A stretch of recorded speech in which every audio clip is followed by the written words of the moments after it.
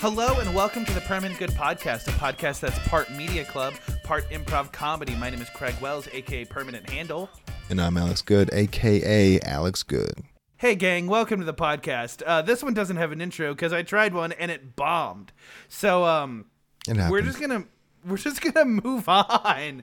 Hey gang, what's more important than trying to better yourself and letting your mistakes run wild is realizing their mistakes before they happen and just nipping them in the bud. We're just gonna take it out at the knees. It is better for you this way, and it's better for me this way. Yeah, I think they can relate. I think they 100% agree with you. We're all on the same page now. Okay, let's just jump right into our game. This week, we're playing a game called Ghostwire Tokyo. This was a game that came out last year, and it's kind of been on my radar for a little while, and I'm happy that we got to play it. If you don't want to hear us talk about this game, you can skip to this time code right here. Time code, 24 minutes, 17 seconds. So Alex and I have a pretty substantial, it's an unspoken rule where in order to save our conversations for purity for the podcast, we usually don't talk to each other about the thing until we're in it. There are exceptions to this rule, and apparently Ghostwire Tokyo was one of them. Because I just wanted you to know that you're going to have to carry the podcast. It would not have been fair for you to think this was going to be 50-50. I show up and you have to put me on your back. So I had to let you know, hey, I'm only playing an hour 50. I think I logged in a total of an hour and 20 minutes. I'm not playing a minute more, and you're going to have to carry this. So I felt that was fair. That's fair. And so I knew going into this that this was going to be the one that you were going to struggle with the most. If not this, then Hollow Knight. You breezed through Hollow Knight. You received that way better than I thought you were going to. So I had hopes for this one as well. I was wrong. I should have known better. I try to be pretty receptive to games because, and here's another thing we're experiencing this month, is we're picking different games every week. These games are not similar. So I'm giving all of them a chance. And this one freaking slapped me in the face, bro. So Ghostwire Tokyo is a first-person... To call it a first-person shooter, I think, would be a liberal use of that term. Yeah. I guess a more accurate thing would be first-person projectile launcher. Yeah, I guess. So this game takes place in, hey, guess what? Tokyo. And don't ask me to explain the plot. I barely understand. Okay. Long story short, guy gets possessed by a dude. All of Tokyo turns into ghosts except for one dude and maybe his sister. And the reason why this dude didn't get turned into a ghost is because he got possessed halfway through the process or something like that. And now it's up to him and the spirit that's possessing him with their powers combined to take down the evil dude that's doing this to Tokyo. I don't remember any of the character names except for the spirit that possesses you is named KK, and he is way cooler than the protagonist himself. Just in general, I was way more receptive to what KK was saying than anyone else. So I too was lost in this story. It's in Japanese, so you're reading subtitles the whole time. Okay, and so this brings up a good point. Whenever I play a game, and I don't know if you do this, the first thing I do is go to the language settings. So that way I can turn on subtitles if they are not automatically turned on, and turn any foreign language to English. Because I get distracted too easily and cannot be left around just subtitles and be expected to understand anything. So I would like to do that, but for some reason I've convinced myself I'm a purist, and I hate that about myself. I hate it. So when I'm forced to watch anime, I force myself to listen to it in Japanese and read subtitles. When I play games like this, I force myself to do it. I don't know why.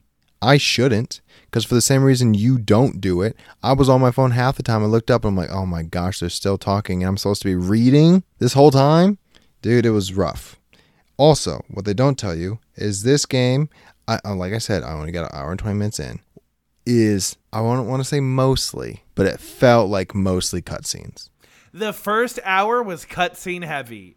Like, Kingdom Hearts level cutscene heavy. Like, it was funny at first because they give you like a 5-minute cutscene. I hate it when games intro with long cutscenes, and long cutscenes is like anything longer than 2 minutes. Like, especially at the beginning. Like when it makes sense to put the controller down. And so you do like a 5-minute intro cutscene. The game literally lets you walk across the street and then it goes to another cutscene. And that's the first instance of gameplay you have, is like a single walk across the street and then you're back into a cutscene. So I'm like, okay, all right, whatever.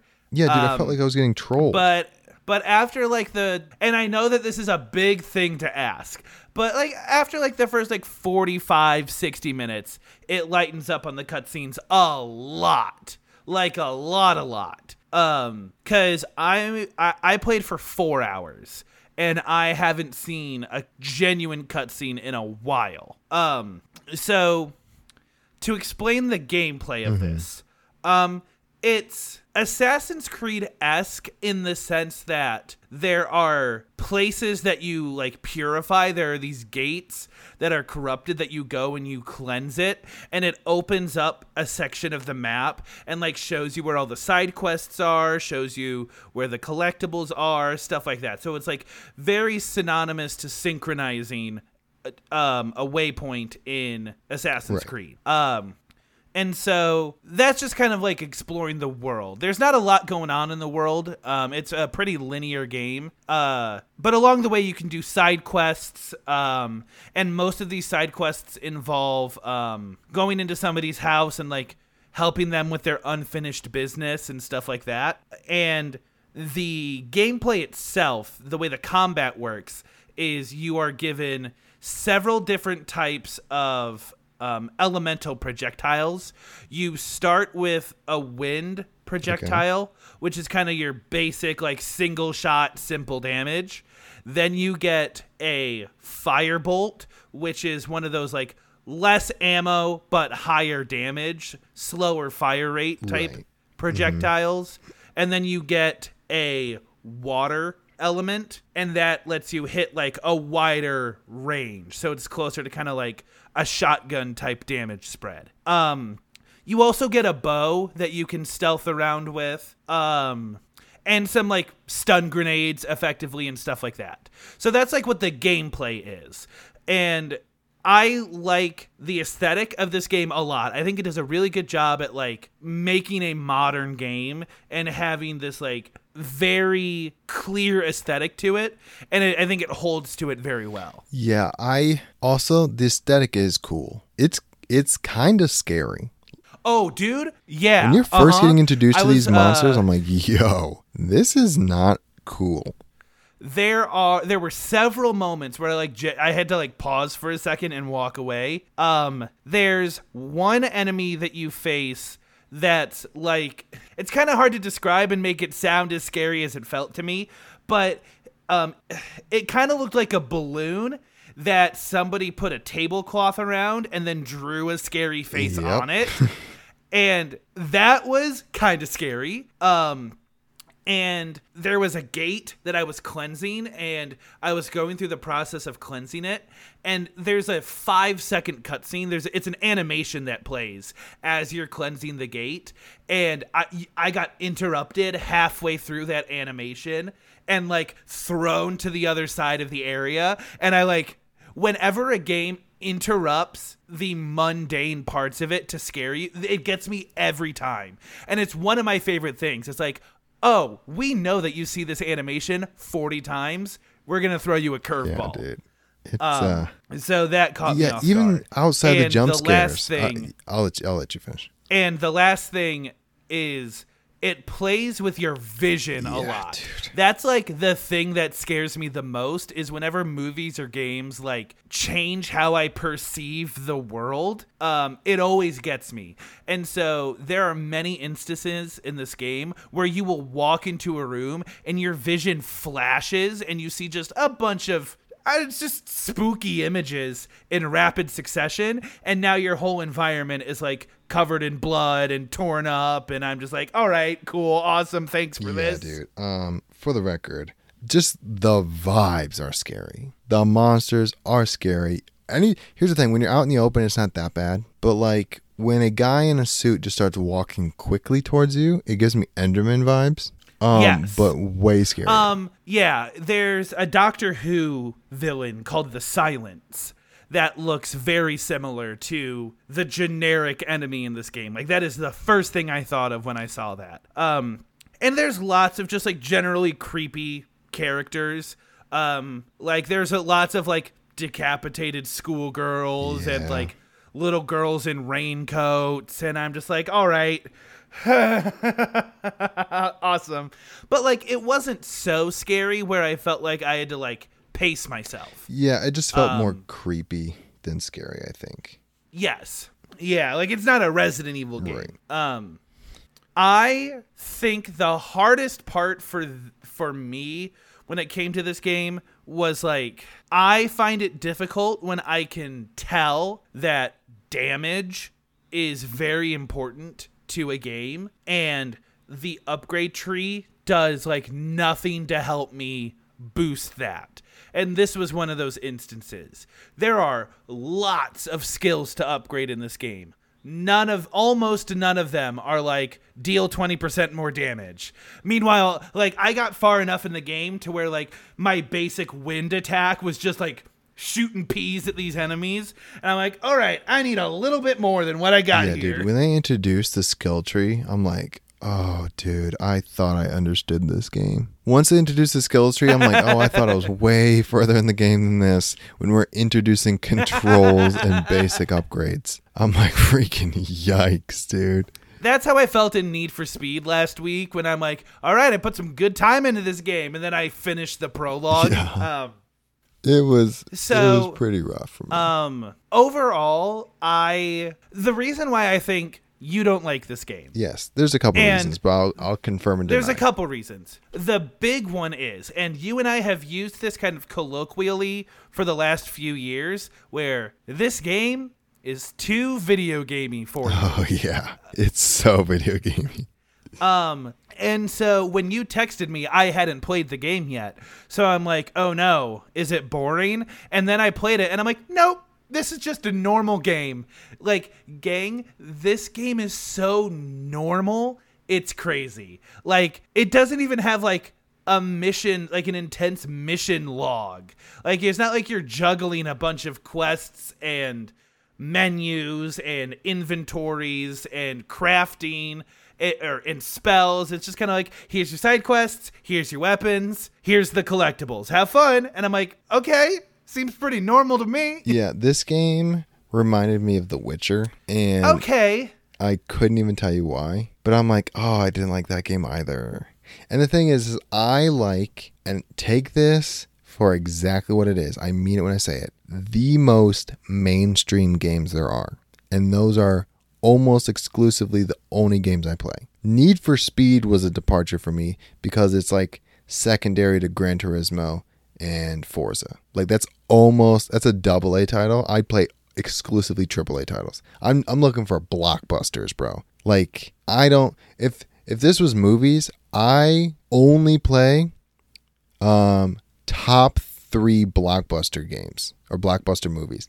Doesn't matter if it's nominated for Oscars. Doesn't matter if this person got Best Actor. It's who sold the most tickets. And then when we started playing this month, I'm like, we haven't played any of those games. All of these are like... Correct. I guess GoldenEye was, but not anymore. And Hollow Knight is just an indie game that scratched an itch. But Ghostwire Tokyo is straight up one of those things I'm like, oh, no. I do not play enough video games to enjoy this. This is one of those games that, like, knowing the language of video games helps you out a lot, because there's a lot of like tutorial stuff that you don't really need, because a lot of knowledge from previous games just kind of carry over. And because Ghostwire Tokyo is the most normal game that we've played so far, like the least skills have transferred to these games, you know? I also want to talk about the collectibles. Sweet. Didn't even get there. Okay, so the main type of collectible in this game are wandering spirits that you can collect. When you clear one of the gates, you get an item that lets you hold wandering spirits. And then you can take those spirits to a payphone, redeem them, and it'll like put the spirits back to where they're supposed to go. And in return, you get an XP reward and also a cash reward. Okay, so didn't know that was collectibles. I did that and had no idea why I was doing it. So you were doing it because it provided you practical purpose in the game with XP and the cash reward. But I think it said that the way they counted the collectibles was kind of funky, because every time you collected like a spirit, it would tell you exactly how many spirits you collected. Right. And it could be anywhere from like 90 to like 300. It was really random. And so on the map, it tells you that there are 100,000 of these spirits out there, but because they range so drastically in number, I genuinely don't know how many like on the map collectibles that translates to. The thing that I can equate it to is like in Saints Row 4, when there were 280 of those skill point orbs across the map. Jeez. It was giving me very similar vibes to that. That's insane. Except I didn't have quite the superpowers to fly around the city and get them. So I saw that, and I just like immediately think of like, oh man, I'm glad I don't perfect games anymore, because oh boy, this would have been a doozy. Dude, it's like, I didn't even realize they were collectibles when I was doing it, dude. Yeah, well, because I did scroll through the achievements for a little bit, and there were achievements that were like, collect 25% of the spirits in Tokyo, collect 100% of the spirits in Tokyo. But this is one of those games that I think benefits unanimously across the board from being on Game Pass, because this is the kind of game that, because it's not IP based, and because it's not developed by like a well-known developer, like people don't really drop $40 to $70 on those kinds of games. Yeah, that's a risk. So I'm happy that we got to play it on Game Pass, because it means I don't have to commit as much, and I'm not as worried about it. It is published by Bethesda. I don't know if it's developed by Bethesda, though. I don't think so. Regardless, what I'm saying is I'm glad I got to play this game for 4 hours, and I'm not pressured to go back. I can go back at my leisure. And it's really encouraging to see games like this on that service. Right. Because I liked this game enough that I think that it is in good company, is kind of the way I would put it. Who is this game for? This game is for, I don't know, I guess. I think it's just like I don't know if this game has like a niche audience in the way that like Call of Duty goes for, Mountain Dew drinking Dorito eaters. Right. And like it doesn't have that kind of an audience. Like, I don't know if I'd be able to pull its demo out that strongly, but like this game is not for, you don't go from Animal Crossing to Ghostwire Tokyo. Yeah, there's a couple steps in between. Yeah. So I would say that this game is good for people that have played the basics and want to play something else. This game, came out, and it got attention. It got, reviews by all the big sites. So it's not like this is an indie darling or anything like that. But I think that I don't know if this game got nominated for any of the Game Awards, but if it did, like it wasn't winning anything. I really think that the best way to put it is that this is a game. This is a game, and it's not going to change your life. You're not going to like miss out a bunch by not playing it. But I also think that if you are, the way I thought about it is that this is the perfect game to play before Starfield comes out. 'Cause I played for like 4 hours. I'm probably like a third of the way through the game. So, 12 to 15 hour campaign. And Starfield comes out in about a week. So, if you just needed a game to hold you over till then, like, that's what this game is for. You came to the right place. Craig, you're going to be upset with my rating, so should you go first or should I go first? No, I mean, you can go first. 3.75. But here's the thing. Okay. Here's the thing. This game, probably for real, is a 5. But I can't tell the difference between a bad game and a game I really don't like. So, this game is not made poorly. I didn't have any problems with glitches. I didn't have any problems with not understanding where I needed to go. Right. I was like, there was nothing confusing about this game, right? And GoldenEye was one of the most confusing games I've played. So I gave GoldenEye a 2.75.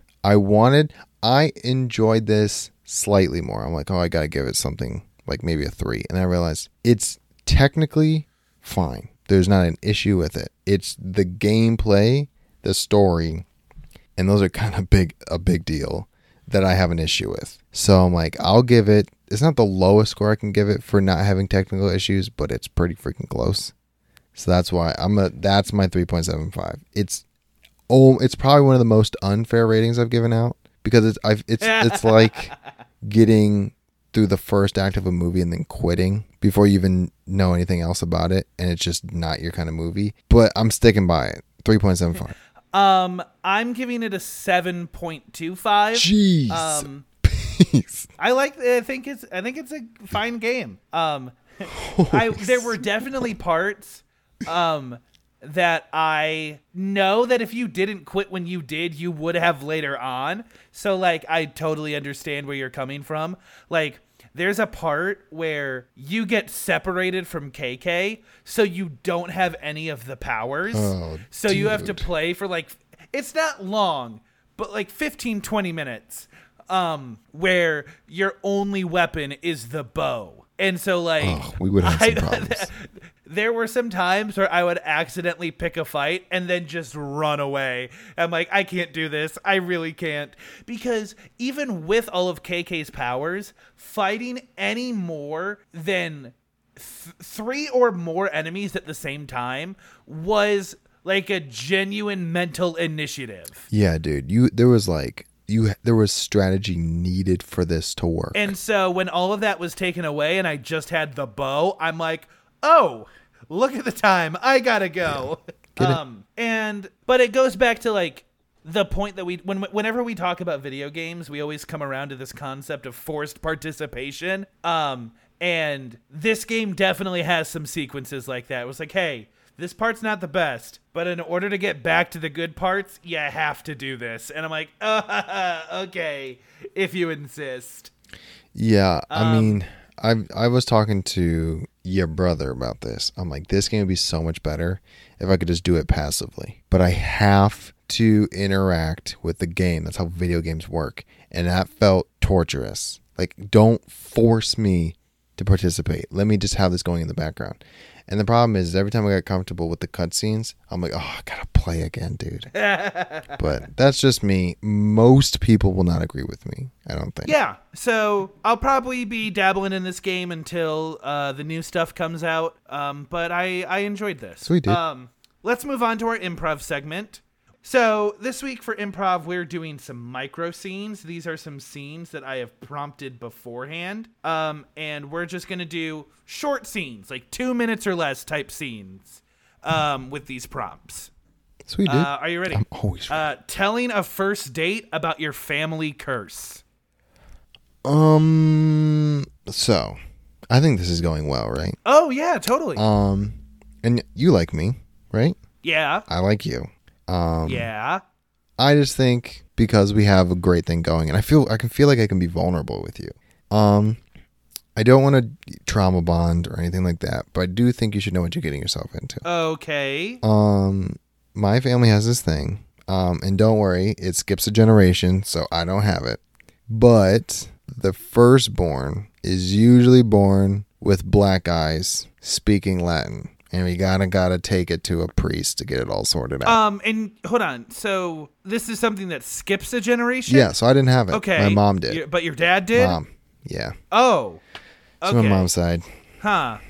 Not many curses carry through matriarchally. So, Yeah, it's usually it's like that, and then like my mom's dad decides, my hair. So it's really the two. Oh. Yeah, we kind of got unlucky with that one. Did you not try to like break the curse? Well, how was I supposed to do that? I don't have it. I don't know what so is it on our child to break the curse? Our child. I like where your head's at. I just, you said it, not me. I mean, I guess I did. I don't really know. How about I don't really know who it's on, to be honest with you. Do you want to go? Do you want to go break that family curse? Again, I don't know how.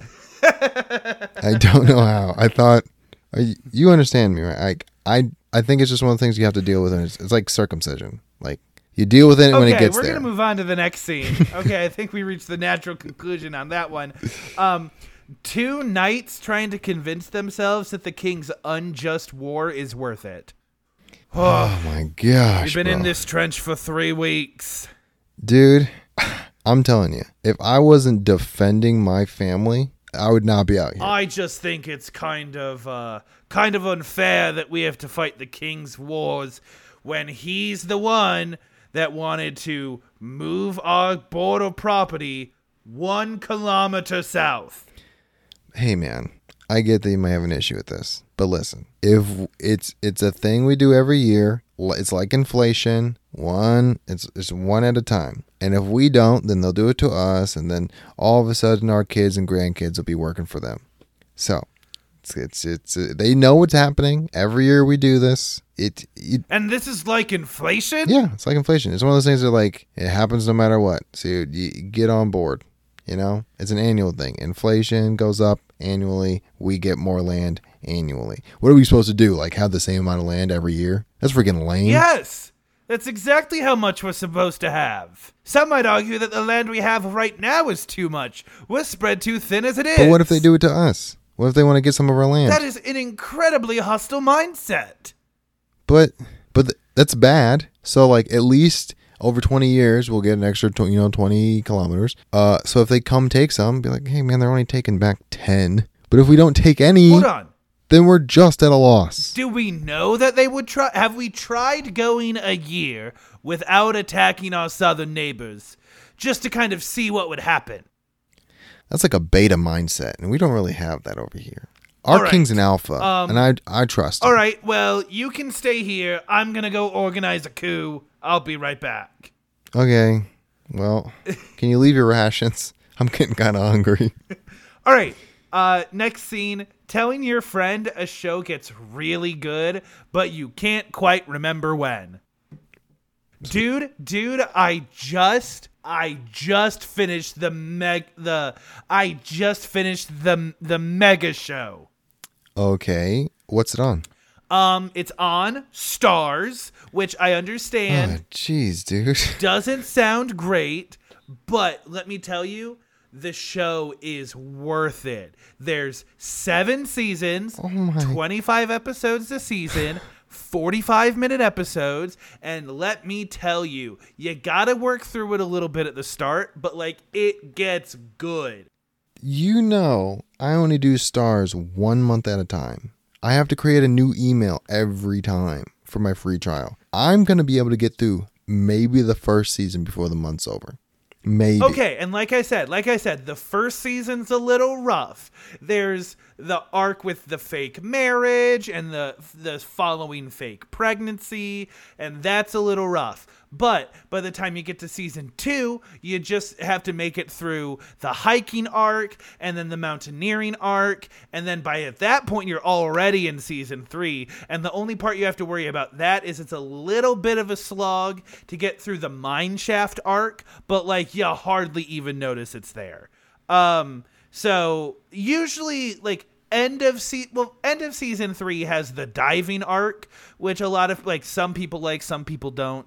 Here, let me stop you right there. Do you know how many hours of my life it's going to take me to get to season 3? Like maybe 40. Quick math, I guess, somewhere in that ballpark. If it's 25 episodes a season, 45-minute episodes, and I have to get through season 3 and into season 4 for it to get good, because it gets good in season 4, right? What do you mean by good?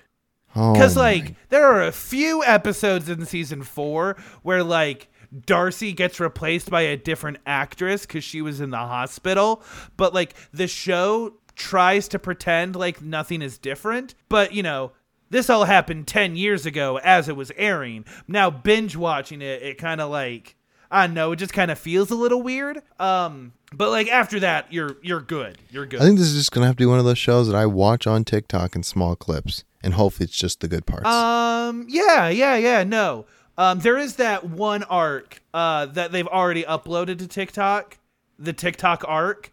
There's a TikTok arc? There's TikTok in the show? Well, they don't call it TikTok for legal reasons, but there's a few episodes where all the characters are just on their phones, and it's 45 minutes of silence except for the sound effects that come from the phones of the actors. But that's only 4 or 5 episodes, so you don't even have to worry about that. Oh my gosh, I'll kill myself. All right, let's do our last one. Also, what I just did was how every One Piece fan talks about One Piece. There's a couple shows I will never get into, like Naruto and One Piece and Dragon Ball Z, because there's so many episodes. I'm it's just a wash. I watched it as a kid. I'm hopped around episodes, and that's gonna have to be good enough because I'm never going to watch it. And then the last scene that we'll do is trying to access the secret menu at a kid's lemonade stand. Hey, bud, what you got? Just some lemonade. Some what? Lemonade. Oh, okay. Did you make this yourself, or is this just powdered lemonade, or what do we got? Well, I made it myself with the powdered lemonade. Okay. Can I get that 3 knock special? You want 3? 3 lemonades? Okay. No, I just I know you got some stuff, but just the 3 knock special, Are you saying 3 knock special? All we sell here is lemonade. You know what? Okay, if you don't have the 3 knocks, that's fine. Okay. If you could get me the chamber fluid, I'll have some of the chamber fluid. Is that different lemonade? Okay, kid, you're clearly not getting it. Okay, I have $25 cash right now. I will give it to you right now if you, no questions asked, can give me 3 glasses of Bananarama Shamadama. Okay? 3 glasses. I think I can make that. Let me go ask my mom if we have any bananas. No. No need to bring your mom into this, okay? We can just do this ourselves, okay? I think my mom wants me to know. I want me to tell her if anyone asks for a banana from me. I think that was one of our words. So I'm going to have to let her know you asked for my banana. Okay. No. You know what? Don't worry about it. I'll just leave. And here's my business card and that $25. And I know you'll do the right thing. Thanks, mister. Tell your friends. I have never been to a place with a secret menu, and if I have, I've never ordered off of it. I assume that's what it's like. I mean, McDonald's has a secret menu. I've never ordered it, and In-N-Out has a very well-known secret menu. That's where animal style comes from. You know what? Because my biggest fear about a secret menu is me walking up to the register, chest out, head high, full confidence, and being like, give me one of your seedless buns, if you know what I mean. And they just look at me like I'm an idiot. Like, what are you talking about? Dude, that's not the worst thing that could happen. It would be to me. I have a very skewed perspective on bad things that Craig, can happen. I know you've bombed in public many times. This would be like bombing with strangers. And I think about it to this day. That was micro scenes. Alex, what do you have for our middle segment? We're doing Doomed to Fail, my guy. I love it when I am on the receiving end of Doomed to Fail, because if I win, I impress everybody. If I lose, that's the point of the bit. Craig, I come out of this heads up no matter what. So here's what I did for Doom to Fail. Before I've picked a bunch of like manly stuff that I know you don't know. Now I've picked things I am genuinely interested in, and I know as like an enthusiast beginner level. Like this is low level stuff. Anyone in the culture will know. I have 5 different categories.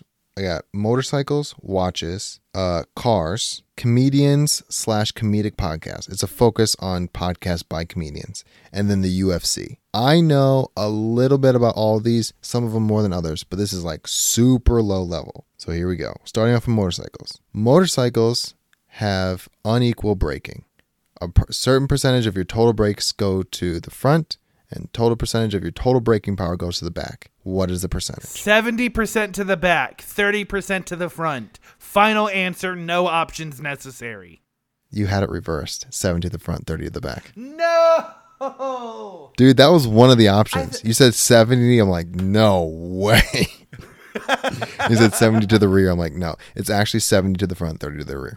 Dang, I thought all the power came from the back. Power comes, which is yeah, the back wheel spins. Most of your braking power is all in the front. Your rear brake is just like usually for low speed maneuvers. Okay. All right, the difference between a 650cc and a 600cc motorcycle is 50 cc's. Dumb question. Next. We're talking about the engine. I know it's 50 cc's, but we're getting granular here. Would you like to hear your options?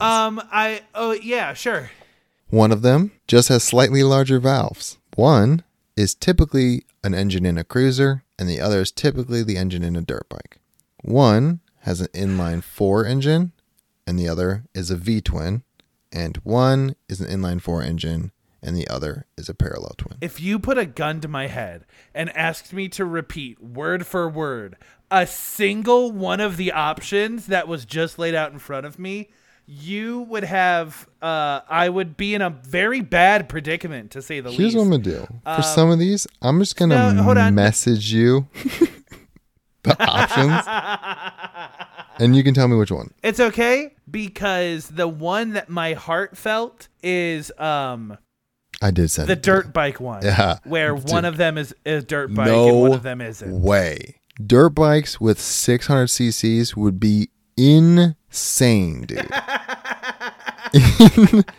Insane. What, are dirt bikes like 200 or something? 250, bro, is like a normal dirt bike.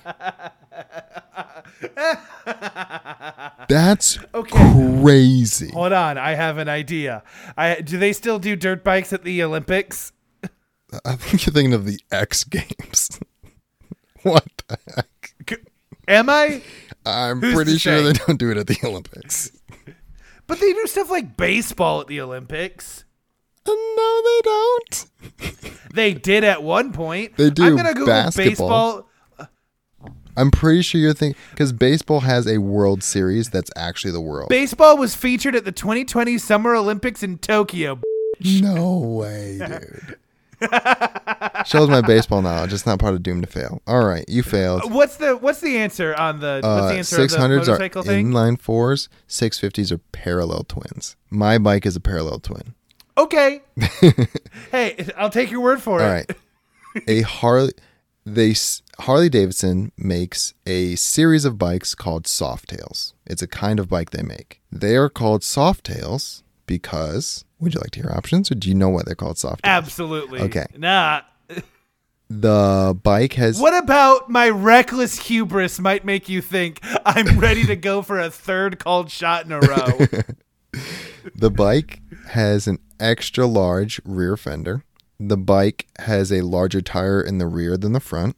The bike is designed for passengers, or it just comes with a rear shock absorber. I think the shock absorber That one. is it. Oh, That's yeah, because it's... Yeah, Harley Davidson Softails have a shock absorber that's right under the seat. It's attached to the swing arm, and it's literally there just to make the ride a little bit smoother. Dude, okay, Next. So all right, we're leaving the motorcycle category. We're going into watches.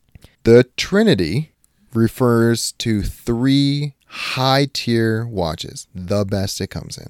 I have 5 companies. Tell me which ones belong to the Trinity. Audemars Piguet, Richard Mille, Ale & Songe, Patek Philippe, Vacheron Constantin. Ooh, none of those were Rolex.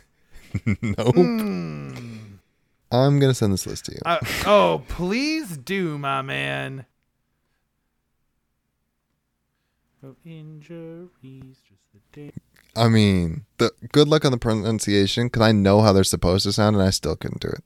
Patek Philippe, I'm on board with that. Okay. I think it's the three in the middle.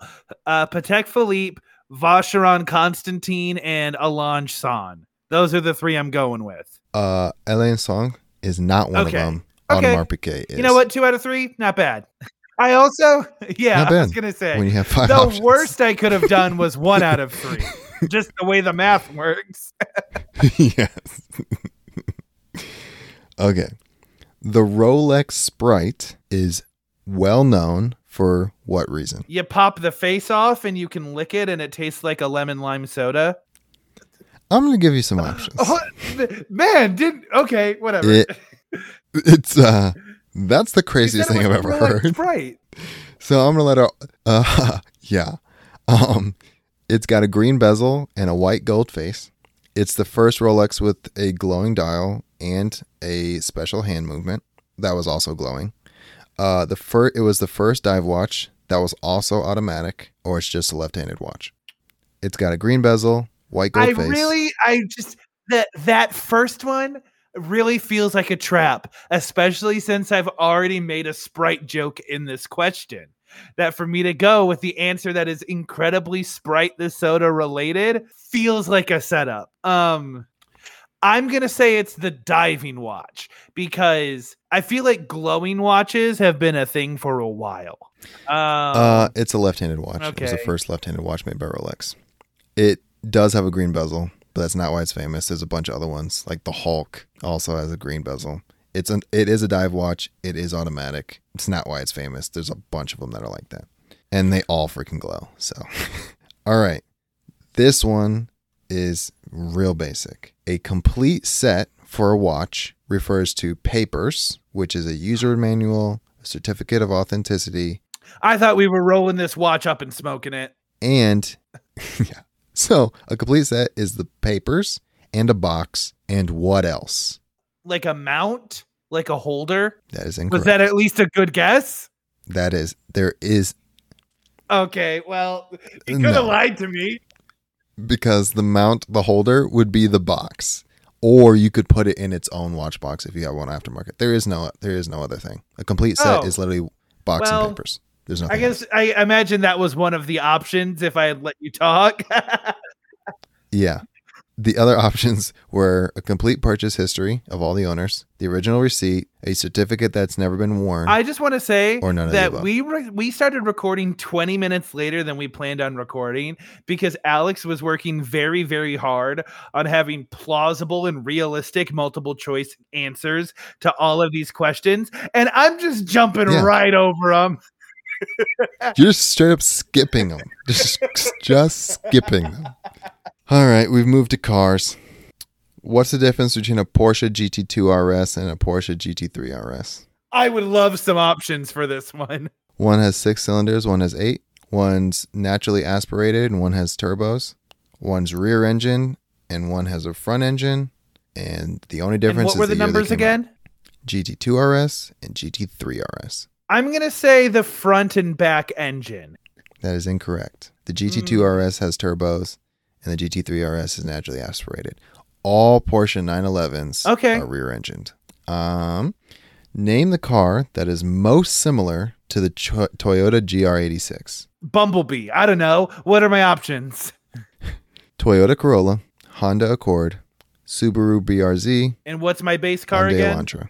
Toyota I'm gonna GR86. say the Hyundai. Yeah. Hyundai Elantra is incorrect. The Subaru BRZ is the right answer. If you looked up images of either one of these, the Subaru BRZ and the Toyota GR86, they look almost identical. And the Subaru was the one that I had erased from my mind because I'm like, I know what Subarus look like. They look almost identical.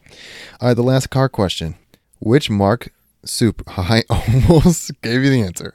Which Supra is the most highly sought after? They go 1 through 5. Mark 1, Mark 2, Mark 3, Mark 4, Mark 5. So you're asking me which edition of this car is the most sought after? Yep, 1 through 5. 2. That is incorrect. 4. It's 4. I got it. 4 is the one that was in Need for, and it was in Fast and Furious. Oh, Paul okay. Walker drove one. Okay. I think his was orange. All right, that finishes the car questions. Now we're going to comedians and their podcasts. You are not going to get these. I mean, okay. So here we go. Bobby Lee has a podcast called Tiger Belly with his ex-girlfriend. His ex-girlfriend's name is Whitney, Eliza, Kalila, or Christina. I don't think it's Whitney or Eliza because those are both comedians. They're all comedians. Oh, okay. And so I wouldn't say they're all comedians. They all have comedic podcasts with comedians, or they perform stand-up. I'm still taking those two out. Okay. Christina and Kalila. Kalila Kuhn, Christina Pazisky. I've never heard of a Kalila before, so I'm going to choose Kalila. It is Kalila. Yeah! That is your second one you've gotten correct. I feel like I've gotten close enough on some that we can round up to a third point. I think that's a stretch. All right. Joe Rogan has frequent guests on his podcast, a couple returning. He has a group called Protect Our Parks, which is the same 3 returning guests all come back at the same time. I'm going to give you 5 names. You tell me which 3 are the recurring guests that come back as a part of Protect Our Parks. Bert Kreischer, Ari Shafir, Chris DiStefano, Mark Norman, Shane Gillis. Bert, Ari, Chris, Mark, Shane. Middle 3 again. Ari, Chris, Mark. Correct. That is incorrect. Chris DiStefano has only been on the podcast once. Shane Gillis, the one at the end, is part of Protect Our Parks. And that was the one, again, I had written him off. I'm like, no way it's him. All right, the last one. Are You Garbage is a podcast where H. Foley and Kippy, I forgot his name. I feel so bad, even though this is never going to get to him. Kevin, dang it, dude. I feel so bad. Anyways, they do a podcast where they judge whether or not you're trash or you're classy. Yes. One of these people was given the classy distinction. Which one was it? Joe List, Trevor Wallace, Tom Segura, Che Durna. Joe List, Trevor Wallace, Tom Segura, Che Durna. I'm going to say Trevor Wallace. Tom Segura. And again, I'm like, there's no way Tom Segura has done anything classy in his life ever. Yeah, he got it, dude. He got the classy distinction. All right, moving on to the UFC. Last 3 questions. What is the real name of Mighty Mouse? What is it? What is the real name of the fighter who goes by the moniker Mighty Mouse? I totally forgot that we had moved on to UFC. UFC. One options. Yes. Demetrius Johnson. Conor McGregor. No. Dustin Poirier. Who knows? Maybe. Max Holloway. Let's go with that third one. Dustin Poirier? Yeah. Now that's Dustin the Diamond Poirier. It's actually Demetrius Johnson. Oh. Yeah, how stupid of me. How could I have forgotten? All right. The most recent dominance in the sport, so about the last 5 years, has come from what country? Like these athletes, the most dominant athletes are coming from what country? I'm going to take a pot shot here, and I'm going to say Spain. You want options? It's quick. Yeah. Nigeria, Russia, Brazil, Australia. Oh, Brazil. Nope. It's Russia. Dang it. Specifically the state of Dagestan. How did I forget about Dagestan? All right. John Jones is considered he's a contender for the greatest of all time in the UFC. It's heavily disputed, but he's like in everyone's top list. He has fought in 2 weight classes and is the current champion of one of them. What are the 2 weight classes? What are the weight classes? You want all of them or do you want your options? I would like my options. The relevant ones, I guess. Okay.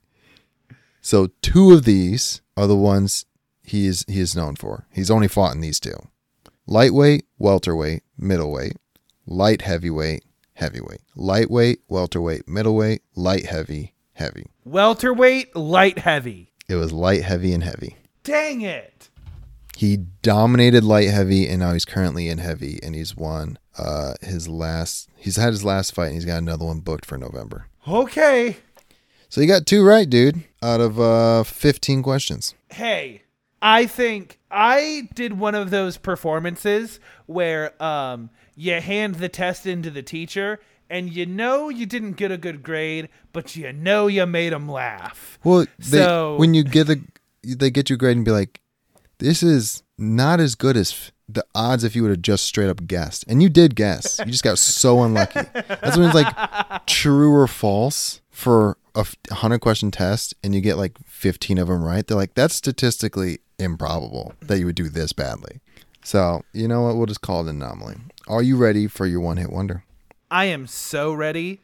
It's called New You. You're an established dude. You know what you like. You know what you don't like. I think it's time to reinvent yourself. We've done like red flags. We've done all these things where it gradually gets worse. I'm just going to be like, hey, here's something that you're not into, you don't like. It's nothing like you. And we're just going to say you're into this now. We're going to reinvent yourself. Okay. I've got 9 categories. Each one has 3 options. Just because you pick one doesn't mean you can't have the others. I'm just telling you this is what you should focus on. Okay. So you got to be into a different kind of significant other. We got to go for a new type of person. Okay. So here's your 3 types. Bikers, the yoga astrology essential oil type, and parents. The biker. Yeah. Easy. Sweet. We are into bikers now. You're going to pick up a new hobby. Are you going to be a mechanic, a ham radio operator, or are you going to get into taxidermy? I guess ham radio operator? Just like amateur CB radio, just talking to people, setting up antennas and stuff. I mean, why not? Because like at least that kind of AV stuff will transfer to other. I mean, like I guess the mechanic stuff would transfer too. But every time somebody has tried to teach me any sort of mechanic thing, my eyes just kind of glaze over and my brain turns off until they stop talking. All right, so we're going ham radio. That's cool. I'm excited to see where that takes you. We're going for a new style for you. We're dressing completely different. You can go goth, athleisure, or buy exclusively from Bass Pro Shop. I'm going to say athleisure just because that feels like the least amount of work. I wish I could pull off goth. I don't have the energy for that.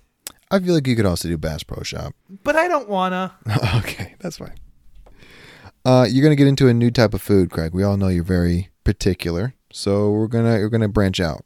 Your new favorite is going to be Thai brewery food. So you're going to have an IPA with every meal. Usually it could be like a barbecue or something like that. And then just experimental, new flavors, different combinations, something like that. I'm going to say the brewery. I had a feeling you were going to lean that direction. We're going to give you some new goals, a focus for your life. You have the family focused option, which means your number one priority is to get a spouse, have 2 kids, and a family dog. The grind priority, where your number one priority is to have 2 or 3 jobs, work 60 to 70 hour work weeks, and just make cash. And then the starving artist, where it's passion focused. You're probably going to have roommates forever, but you get to travel occasionally, stay in hostels, hitchhike, and stuff like that. Family focused, grind, or starving artist.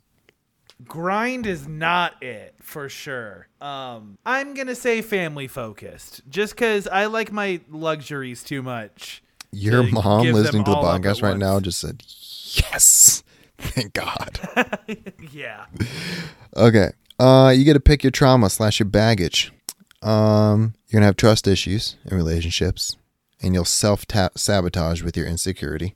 You're going to have a horrible addiction with a relapse every 2 to 3 years.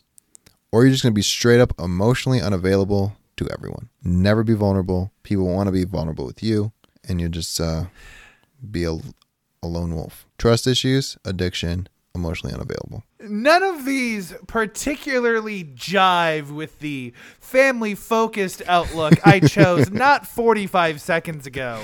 So this is a real balance struggle that we're looking at right here. But I'm letting you pick your baggage. Because you have your baggage now that you currently deal with in life. But I'm letting you, we can just decide to get rid of that baggage. I'm going to say the trust issues because I feel like that is the thing that we can set like the most contingencies for. Okay. So we only got 3 more for your new life, new you. You're going to get a new pet peeve, but it sends you into a rage. Shoes in the house, hair in the shower, or just the idea of sharing food. People asking you for your food, just messing with your stuff. I'm going to say hair in the shower, purely because, and this is my own fault. I know this. There's no one to blame but myself.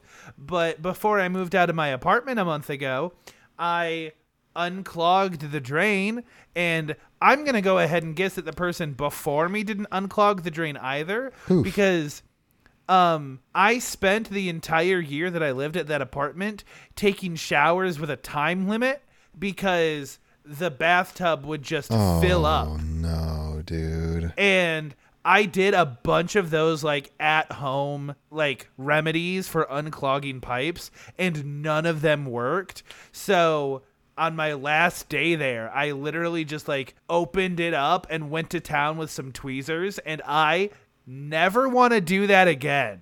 That's disgusting. So you have 2 left. You get to pick your best trait now. You're extremely secure. You're great with kids, or you make friends extremely quickly. I'm good. I want to be good with kids. Because my biggest fear is that when I have kids, which is like top 3 things I want to do with my life, Well, yeah, is you just that made I'm it one of your afraid that priorities. yeah, and I'm afraid that I'm going to have a kid and then like 2 years in just be like, this kid is so annoying. I don't know how to handle this. It is much if I'm more good with likely. kids- Let me reassure you. It is much more likely that you're going to have a kid, love it to death, but like not know how to parent and be bad, than like the kid get on your nerves. Because here's the thing. The kid's going to get on your nerves, but like it's not going to get that serious. You're going to be like, I freaking love this kid to death. It is much more likely that you'll be a bad parent. So like that's why it's good to be good with kids. I'm glad you chose being good with kids. Yeah. Uh-huh. I know a lot of people that love their kids, and like they get annoying, but like at the end of the day, they're like, I just freaking love you. They're still bad parents. All right, final question. You're picking a new physical flaw. You still have your old ones, but now you got a new one. Absolutely clear the room. Repugnant farts. A drastic receding hairline at 25. Or you That's get to in lose 6 months, dude. Yep. Or you can lose 7 teeth of your choosing. 7 is like just too many. Because I feel like if I did 5, there's some strategic placing that Dude, I think could. A lot of people would with. not be able to tell. But 7 is forcing me to make some choices. Gosh, I think the receding hairline isn't that bad. I think people find ways to make receding hairlines work. I think I could find, and plus, all my friends told me this week that my hair looks like shit, so let's just get rid of it. Yeah, here's the thing. I don't think receding hairlines are that bad. It's just a problem for guys who have a lot of identity and like they hold their hair as like a part of them. Like it's a part of their identity. So like I think the average guy's like, whatever, I'll shave it. But for some people, it's like it destroys them. So I'm glad you just whatever. You're going bald, just shave it. It's no big deal. Well, Craig, let's review the new you. Okay. You're now into bikers. You have started a new ham radio hobby. You dress in mostly athleisure. You frequent breweries and bars for the drinks and the food. You are family focused. You definitely want a spouse, 2 kids, and a dog. You have serious trust issues and self-sabotage. You can't stand hair in the shower. It sends you into a rage. You are great with kids, but you're going to have a crazy receding hairline in about 6 months. Sure. I mean, hey, could be worse. Could be worse. Yeah, man, that's all I got. That's new you. I have a thing for freeballing. Sure. I discussed this a little bit with you, but I watched the A24 movie Bodies, Bodies, Bodies. And when this movie came out, I was excited for it, but I didn't have anybody to go with. And because it was a horror movie, I didn't want to go alone. So it just kind of passed me by. And I've been waiting for a good opportunity to watch it, and I finally got around to it. And that movie is boring. Oof. Whoa, man. Whoa. And it's one of those things where like it's well made. It has a purpose. I can tell that everything that movie does is exactly what that movie wanted to do. And so everything that I say about this movie is purely subjective. And like, I take no qualms with the people that do like this movie. I just don't get it because it's a horror comedy and just like none of the jokes landed for me. Oh no. Like, it was very clearly, this is how Gen Z talks, and we're going to make an effort to make it like actually how like Gen Z talks. But it's not in that like stuffy boardroom kind of way. It's in that like, we genuinely want to make a movie that interests like this younger demographic. So like, the language that they were using wasn't out of place or inappropriate or just wrong. It just felt cringy. And I just felt like a lot of the jokes I've heard a lot before, and maybe that's a symptom of movies take a long time to make and Right. trying to make trendy jokes. You're going to be beaten to the punch 6 months too soon. Even though you wrote the joke first, they just got it out before you could. And so I think this movie suffers from a lot of jokes that I have seen on TikTok, but it's obvious that they weren't trying to steal jokes.